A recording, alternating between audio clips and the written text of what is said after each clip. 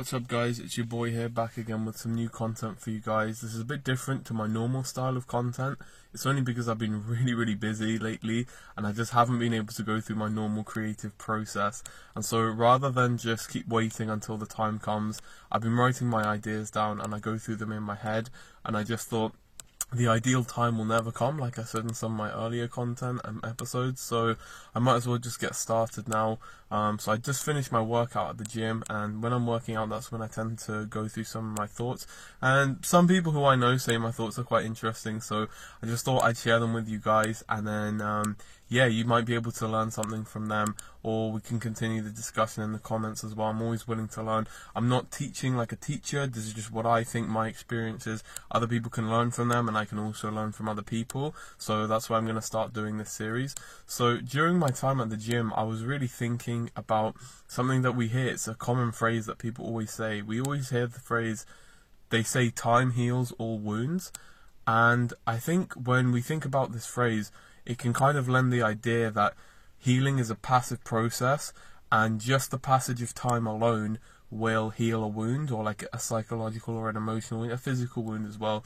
But the thing is, I think this example is quite limited, or maybe the understanding, the very simplistic use of the term time heals all wounds.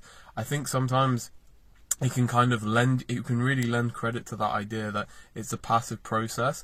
And I think, again, we can just think that through the passage of time, things will just magically go away or things will get better. And I think sometimes that's actually not the most efficient way.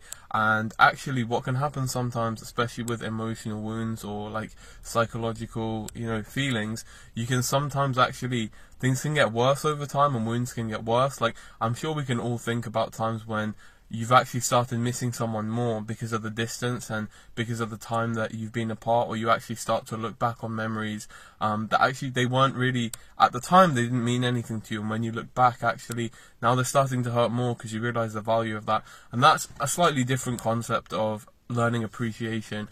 But I think in terms of healing as well, it is more of an active process, and I feel that the phrase time heals all wounds isn't necessarily bad, but actually the way we can word it a bit better was actually in a book I read a while ago. Unfortunately, I can't remember the exact name, but if I go back to my library catalogue, I'm sure I can find it. It was called something like Help for the Helpers, and it was about the mental process we can go through to try and heal any emotional wounds that people have. And actually, what it said was, they say time heals all wounds, but only if that time is used for reflection and insight. And I thought that was a much better way of wording it, because I think, yeah, it's true, time helps us to heal wounds.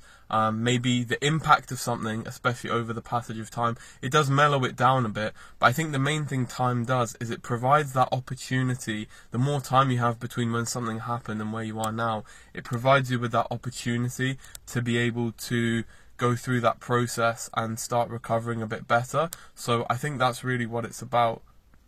And yeah, I think, yeah, it's just quite a difficult recording like this. So I think it is about, that active process, by going through that insight and that reflection, that things actually do start to improve. So I think that's a better way of looking at healing, and a better way of looking at how time interacts with healing our wounds inside of us. But I think the other thing as well is that we can also sometimes think that healing is like a linear process, and it's true that over time your better days will probably, you'll feel overall better, but there are days when sometimes you think you've gotten over something and something happens, or somebody could say something, and it just, it just pulls at your heartstrings a bit. And so I think, again, you have to remember that healing isn't a passive process, it's an active process, and that's why we should try and understand that time is more of an opportunity and a resource rather than something that heals wounds itself. And we also have to remember that healing is a continuous process, and it's not necessarily linear for all of us. And so those are just the main thoughts that I was having during my workout at the gym. And now that I'm just having a post-workout break, and just having a quick drink before I go home, I thought I would share my thoughts with you guys. So yeah, let me know what you think in the comments below. And actually, if you enjoyed what I've been saying or any of my thoughts, then be sure to check out my books as well.